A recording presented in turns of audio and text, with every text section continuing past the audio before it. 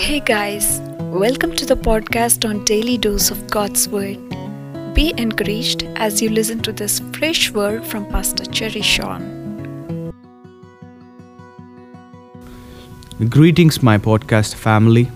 I welcome you to this new day filled with new grace and mercy freely available in Christ Jesus. As you start this day, I would want to encourage you that the Lord holds your future. Never be insecure about what is happening in your life. Never be anxious about what is going to happen in life. I would want to remind you the truth that the Lord holds your future. Your future is well secured in Christ. Remember, you will always have mountain experiences and valley experiences. That is why in the book of Psalms, David writes it in this way: even though I walk through the valley of shadow of death, I fear no evil. Sometimes, you will be in the valleys, sometimes you will be in the mountains. Remember, the God who created the mountains also created the valleys, and is the same God yesterday and today and forevermore. And my encouragement for you is that never be discouraged, never be anxious, never be sad that nothing is going as expected in your life.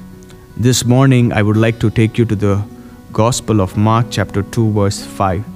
We've been studying this story for the last 2 days. Now these 4 friends took this another friend of theirs who was paralyzed to Jesus. We see how associations are important in life, and we also see how encountering Jesus is very important in life. This morning I would want to read this scripture and make you develop your insight spiritually from the scripture portion that I am reading. This 5th verse, it says, "Seeing their faith, Jesus said to the paralyzed man, 'My child, your sins are forgiven.'" We cannot reason with the word of God, but we can simply obey the word of God. But my sense of understanding this scripture portion is that why is that Jesus, my question for Jesus is that why did Jesus had to tell this paralyzed man, "My child, your sins are forgiven"? When he is paralyzed, he could have straight away told him, "Be healed, be set free from that spirit of paralysis that has attacked your body." But instead, Jesus is making a statement. He's saying, "My child, your sins are forgiven." So from this, we should understand that there are certain sins in our life that would open doors for sicknesses, that would open doors for curses, that would open doors for the enemy to come and make us non-functional. That is what happened with this paralyzed man. He had certain sins, he had committed certain sins, and these sins, ended up taking his mobility, ended up taking his purpose, ended up taking his body. And that is why we see Jesus going to that root level of clearing out that sickness, clearing out that spirit of paralysis from his life. Sins are always forgiven by God, not by man. And that is what Jesus did with him. That, the moment this man was put down through the roof, he didn't straight away say, "Be healed." But instead, he went to that very root issue. The very root problem that he had in his life was that it was a sin. And this sin had opened door. May the Lord open your eyes to see what kind of a sins that you would have entertained in your life. My very purpose in bringing this podcast out and teaching you is to let you know that there are certain sins. There are sins that would open door for the enemy, which will cause the very purpose of your life. Like this paralyzed man, I pray that the Lord would open up your heart, open up your thought to really see why you are facing certain issues in life, why you are facing certain sicknesses in life, why you are facing certain problems in life. Capernaum was a place where Jesus frequently visited. Capernaum was one such place where Jesus performed many miracles. But the problem with these people is that they had a problem with trust. They had a problem with unbelief. They had a problem with mockery. They mocked Jesus.